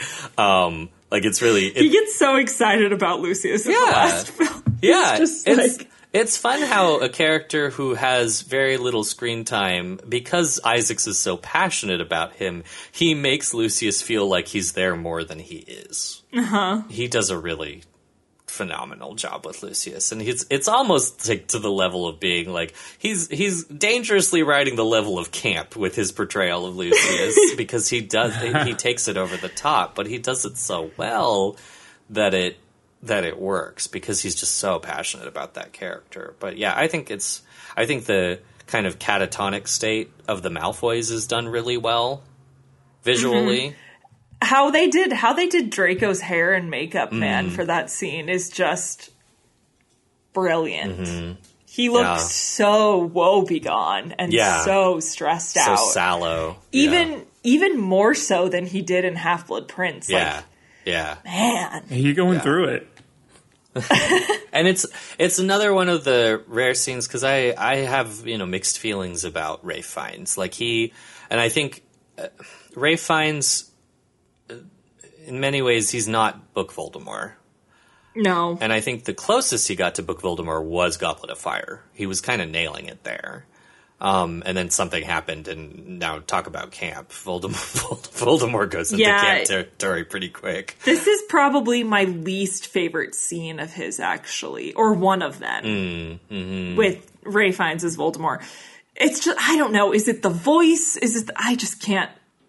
You know what I think? There's just something about it where I'm like, meh. What's interesting to me about Voldemort, as far as how we as U.S. readers are presented to with him visually, is that Mary Grand Prix draws him in a way where she hides his face with his hood. Oh yeah, so most of the time. Yeah, she practices another technique that Rowling frequently uses, and one that you mentioned, Allison, about how what the audience can imagine is scarier than what you can portray. Yeah. Mary Grand Prix does that a lot with Voldemort. The only time she started to really properly, fully reveal Voldemort's face is in artwork that's not in the books. It's in stuff she did for merchandise. And it is kind of shocking to see her portrayal of Voldemort. He's terrifying in her drawings. But I think she does, I think visually, because even though we do get a visual description of him from Rowling, I think, I know I always read him kind of with basically the way she draws him on the cover of Deathly Hallows, which is that you can pretty much only see his eyes and some of his nose, but he has his hood up all the time, in my head. So having him fully visually exposed and combined with Fiennes' very over-the-top portrayal, I think that's what makes it kind of jarring for me as kind of some of the choices he made. I don't know if I've seen these before. Oh, are you looking at the drawings that she did of him? I don't think I've ever seen his full face. Yeah. Been left in shock. Okay. Yeah, that's interesting. So yeah, I think I'm not sure if that's necessarily it. I mean, I think the other piece is that Ralph Fiennes is making some performance choices that are drastically different from what Rowling wrote. Mm-hmm. He makes Voldemort his own. It's just not. It's not quite what she wrote. So I think that's sometimes what throws people off with his approach. I personally think he does fine in this scene. I'm not really a fan of where he takes Voldemort in part 2. Especially with the famous but and then the other thing to note, listeners, is just, if you haven't really kind of looked into it, is the astonishing special effects that went into Charity Burbage for that. Oh scene. gosh, yeah. It's amazing. It's a mannequin. Yeah, it's a part of it. Basically like a living, breathing mannequin for a pretty good majority of it, because what's so great about the Potter films throughout their whole run, and really something that we just don't see in movies anymore, and why we should celebrate the Potter films, I think, as pieces of art, is there's some of the last films that still were determined to use as many practical effects as they could, all the way through the end, because you didn't have to have a mannequin body floating above there. You could have just put a tennis ball there as kind of the eye line for the actors, but they went to the trouble of making a life-sized mannequin that could move and twitch for the actors to look at. And it's just how amazing that the movie makers went that extra mile to give the actors that sense of realism for what they were doing. That mannequin used to be hanging kind of when you walked into the creature shop at the studio tour. I don't know if it is anymore, because they've been rearranging a whole bunch of stuff, but it was just hanging in a corner. That's terrifying. And if you didn't look up necessarily and look at everything, you could miss it. But if you did, you were just That's okay. There it is. Terrifying. Interestingly enough, too, this is the scene that's set up in the studio tour when they have their little area that is the Malfoy Manor, is this table set with the Death Eaters. And fun fact, though, Nagini is totally CGI in the movie. So they built the Nagini model that's on the table in that setup. Oh, that's cool.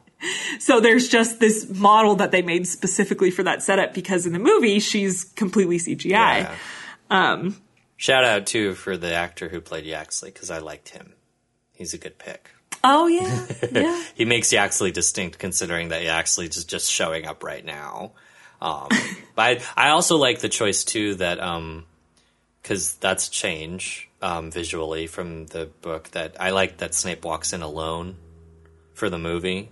I think it works great in the book that he walks in with Yaxley, because it's a great way. It's a good way to introduce Yaxley and have somebody for Snape to bounce off of, so that we get how in control Snape is of the situation. But I like visually in the movie that it's just Snape, because Snape's the only character we would have an emotional connection with, and it also signifies visually what Snape is going to represent in the series, because this is the first out of 2 times that Snape is going to open the movie with a shot of him alone, which I think does a good job of conveying kind of the audience's confusion about him.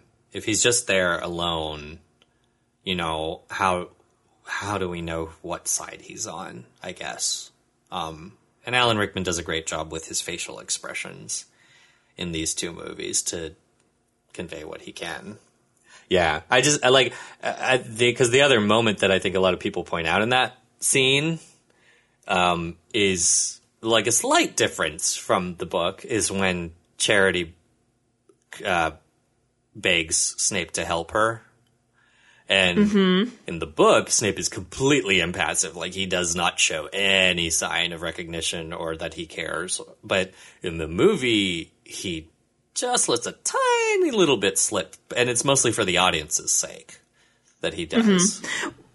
Well, I think, again, that's tying to what's going to happen in The Prince's Tale, because we find out in Prince's Tale, he's got that line where, I think it's Dumbledore, someone asks him, well, how many people have you seen die? And he's like, only the ones I can't save. And I feel like it's almost getting that line across. It's early in the movie, but I think to some extent the movies were assuming people had read the books, so they knew that what Snape was doing there. So. Yeah. And especially by that point, I do think I think it is important to visually convey it somehow. And it's so minute on Rickman's part. He does a good job of doing it in a way where theoretically, if Voldemort saw him, he wouldn't have noticed. But it's done very well to, just like you said, Allison, convey that point, because we're not going to really hear that from Snape in the movie. So it has to be done visually, because that's the preferred way to do it when you translate it to the screen. So, yeah, overall, I think this is one of the more successful chapter adaptations. Yeah, I agree. I would agree with that. Deathly Hallows Part 1 overall, I think, is a really successful adaptation. Yay, Deathly Hallows Part 1. What were you saying, Caleb? No, I was agreeing. I think, the Deathly Hallows 1 is probably my favorite adaptation. Speaking strictly about how it's adapted from book to movie. Not necessarily the closest, because I think probably the earlier movies would win that, but as far as what I enjoy as far as being adapted from the books, I think this is the one, and it starts off really well. Even though, like we mentioned, it doesn't start off with this chapter in the movie. We get the montage of the trio, but still, this scene is done really well in the movie, I think. Yeah, I think that's something that a lot of Potter fans have picked up over the years, is that adaptation isn't necessarily just straight up look, I copied the book, because that's what Sorcerers and Chambers are, and a lot of people are like, those movies are cute but boring. And I think that's kind of the general sentiment in the fandom, is that people enjoyed the first 2 films mostly for nostalgic reasons, but they're not really great filmmaking. And I think that's a hard thing for people to recognize, because a lot of people who haven't studied film don't necessarily realize that that's why they don't like the first 2 films that way. Deathly Hallows Part 1, I think, is a fabulous example, as we just discussed, of why an adaptation can succeed while still making changes, but still managing to successfully convey written ideas visually in ways that aren't necessarily exactly how they were written in the book, but still capture that concept. And I think Deathly Hallows overall Part 1 does that really, really well. Most definitely. The end. That's it. There we go. So that's Deathly Hallows, huh? Yeah, and that's the last of our 7th anniversary episodes. Aw, that was fun. That's a little weird. Yeah, right?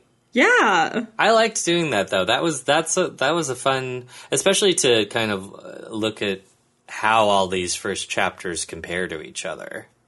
Like, that was, yeah, I think, the most interesting thing about how Rowling's style evolved and changed, and what remained the same through. I think something that you could probably say is still there from Sorcerer's Stone is just the rich, descriptive nature of her writing. Because we've come a long way from her Sorcerer's Stone days and Chamber of Secrets days of, summarizing. There's none of that here. None at all. But, we're not hearing for the millionth time that James and Lily didn't indeed die in a car crash. They died because Harry Potter was an unusual boy, and he's a wizard. Yeah. Did you know that? No, by y'all, this we're going point? to dinner with the Death Eaters. Forget all that. Yeah, it's Dinner with the Death Eaters. It's a refreshing. Sounds like a band. It's a refreshing change. It's cool to see how her writing did evolve, and I've said this before too, is always a good reminder that for all the brilliance we attribute to Rowling and how much we put her on a pedestal for her just magic ability to just write, I think it's always too a good reminder, looking at the books this way and looking at the chapters this way, to kind of see she's brilliant, but like any writer, she evolved. And she learned from her past writing, and she changed things. While she is brilliant, and while she crafts a story in an incredible way, and did that with Harry Potter, it's just a good reminder that, yes, she is human, and she encountered many of the same issues in her writing that all writers encounter.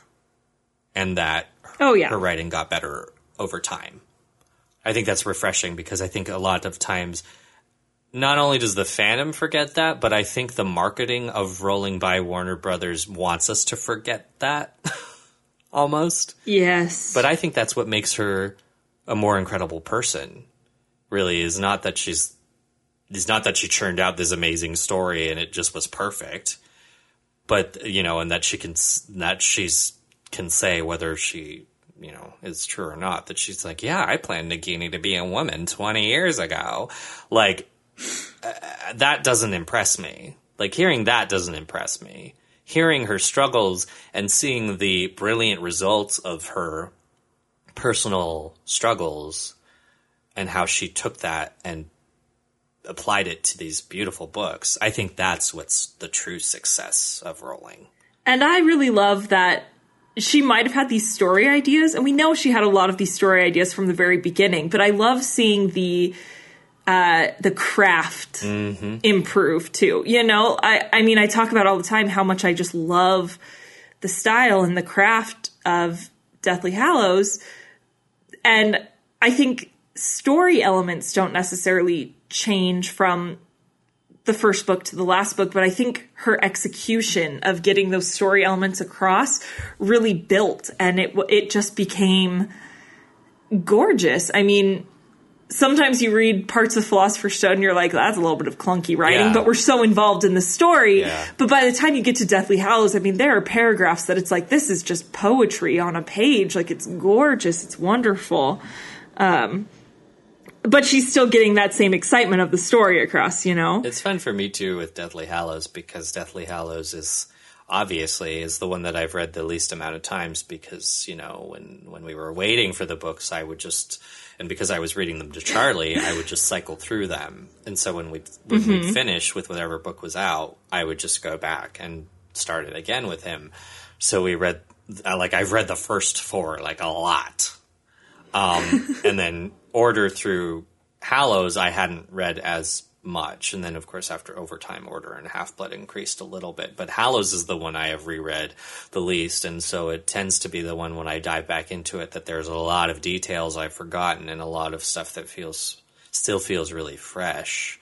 And in addition to that, because the movies, and the movies do this with every one of the books, but the movies sometimes make you forget some of the little details, or they make you rearrange things in your head. And sometimes you forget just the sheer brilliance of the tiny little things that Rowling sprinkled into the writing that would become important later, or just, like you said, Allison, the absolute poetry of her writing and watching it evolve through the series. So it's fun to go back into these chapters this way, and I thought that was a fun re-examination of Harry Potter, kind of like a mini Alohomora experience for these last 7 episodes. Yeah. So we, of course, want to thank Caleb for coming back and joining us on this mini Alohomora experience, especially being one of the original hosts. So thank you so much for taking the time to do this, Caleb. Yeah, thanks guys for having me. I mean, I think this idea, as you were just saying, Michael, was just a really good one to, celebrate what this show has been able to do for 7 years, and you guys are doing just such a great job of keeping it going, but also just to remember that there's always so much more to dive into, and this abbreviated reread format of going through each of the first chapters is such a cool way of just journeying through the books. And it's been really enjoyable for me as a listener to listen to the first 6 books and then join for this one, which is my favorite book. So excited to get to join for this chapter. So thanks for having me. It was a really fun discussion. And speaking of more things to dive into, our next topic, guys, we're going back to topics. Oh my gosh, this is weird. Will be someone who was very important in this chapter, but we actually didn't talk about very much. So our next topic will be Draco Malfoy. Good. We'll have plenty more opportunities to talk about him then. His father will hear that. Yeah, that's a topic that the listeners have been requesting en masse. That's been one that's been on the dock for a while, so get hyped, listeners. That one's been one you've been waiting for. And actually, speaking of, your requests and your participation, listeners, if you want to know how to be on the show, visit our website, alohomorapodcast.com, and choose the Be on the Show tab.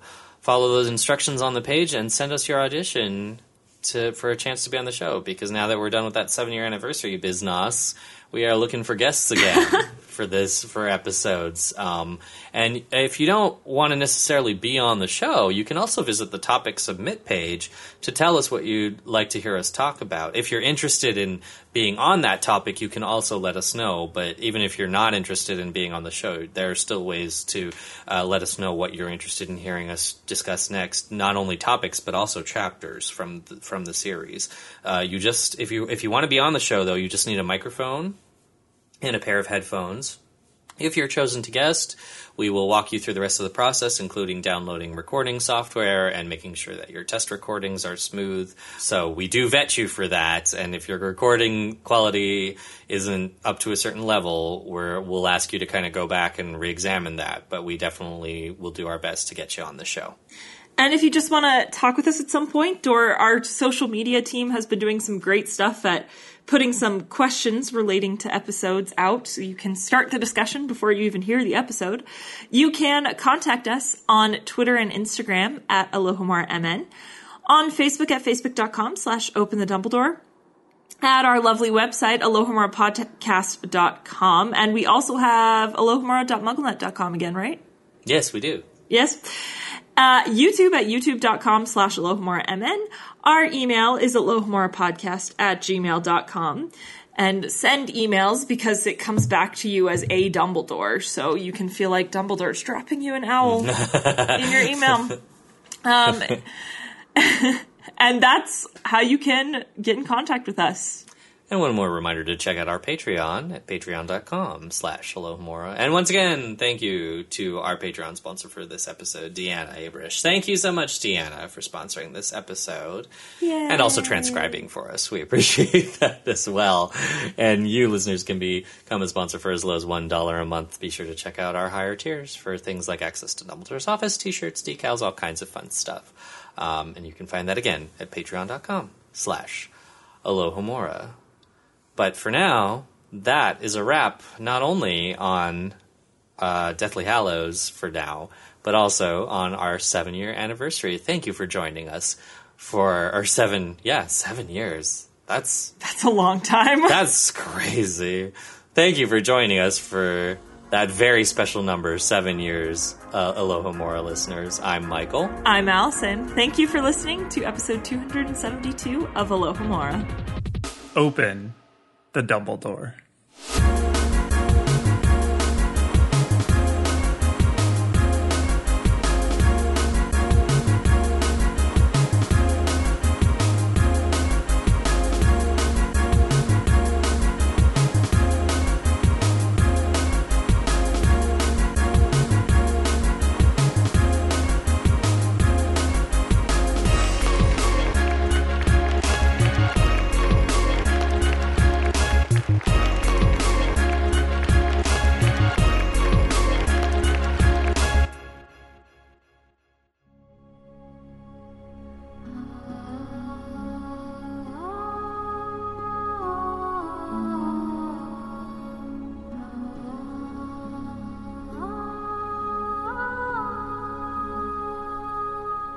Death is but crossing the world, as friends do the seas.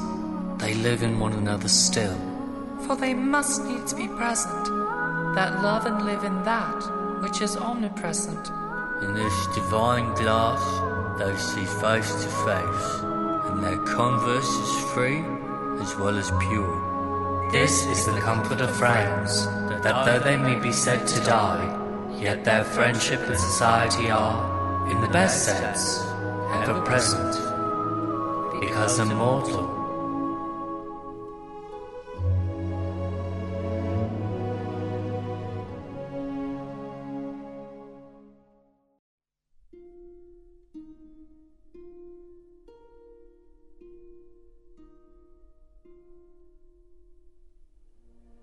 Oh, the torment bred in the race.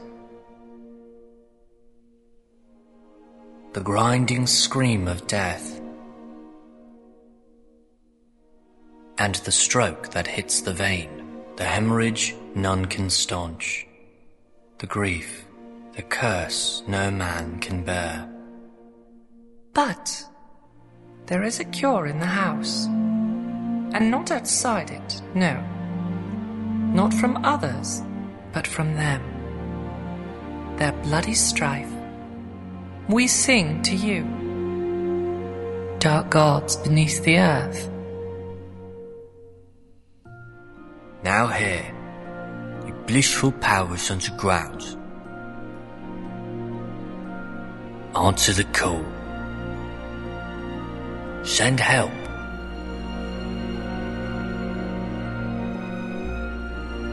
Bless the children. Give them triumph. Now.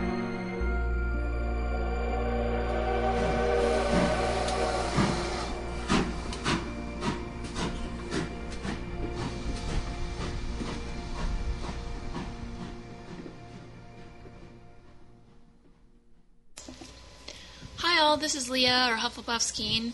I haven't been commenting in a while, but I'm really glad to be back. And I had a bit of a comment/question for the upcoming chapter discussion, Chapter 1 of Deathly Hallows. And really, it's concerning Charity Burbage and how oh so awful it is to be witness to her murder in this chapter. But I've been wondering, is she there, and is the sort of the extravaganza of her torture, I suppose, in Voldemort's mind, is it a test for Snape? Is it in Voldemort's view, is this a way to see what Snape's reaction will be to this person who he supposedly is friends, as she says, and to really see whether he's on their side or not, and whether he's going to try to save her or flinch or something. I've always seen this as, more than anything, Voldemort getting his kicks off by killing someone, but also looking for Snape's reaction. Love to hear your thoughts. Hi, Alohomora, this is Stephanie. I have a crazy theory. I thought of it when I heard Michael talk about how Hermione told Harry to remember Dumbledore as he was and not to spend all of his time trying to find out the truth about him. Do you think that it is possible that by this time Hermione has already caught on to Dumbledore's plan, that Harry is a Horcrux and has to die, and that she's trying to keep him from finding out the truth just yet? I know it's a crazy thought, but I would love to hear what you guys think. Thanks! Hi, Alohomora. I'm Badgermole Butterbeer on the main site, and I wanted to take a moment to talk about why Voldy and the DEs captured Hagrid.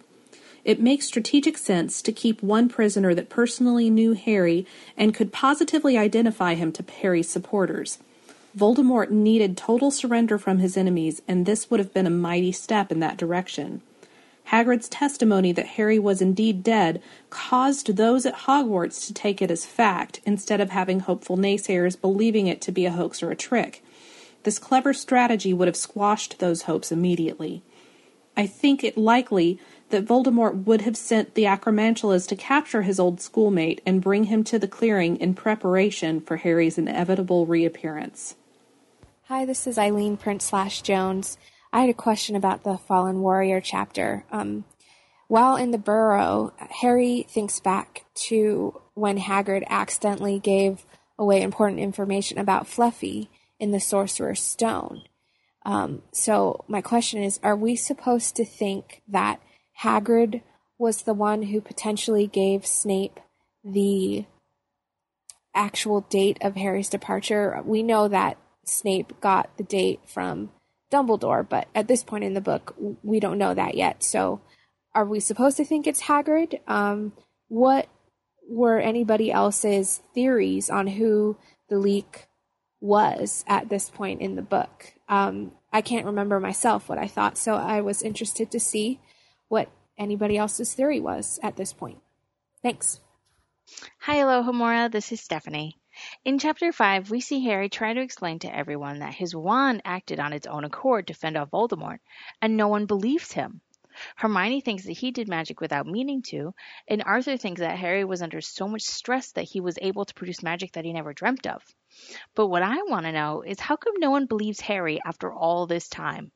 After all he's been through, and after all the people that have been seeing that he actually has been right, how is this still happening? At first, I thought Harry was being a little melodramatic in this series, but now, after rereading it and really seeing what Harry has to deal with, I would have acted the same way.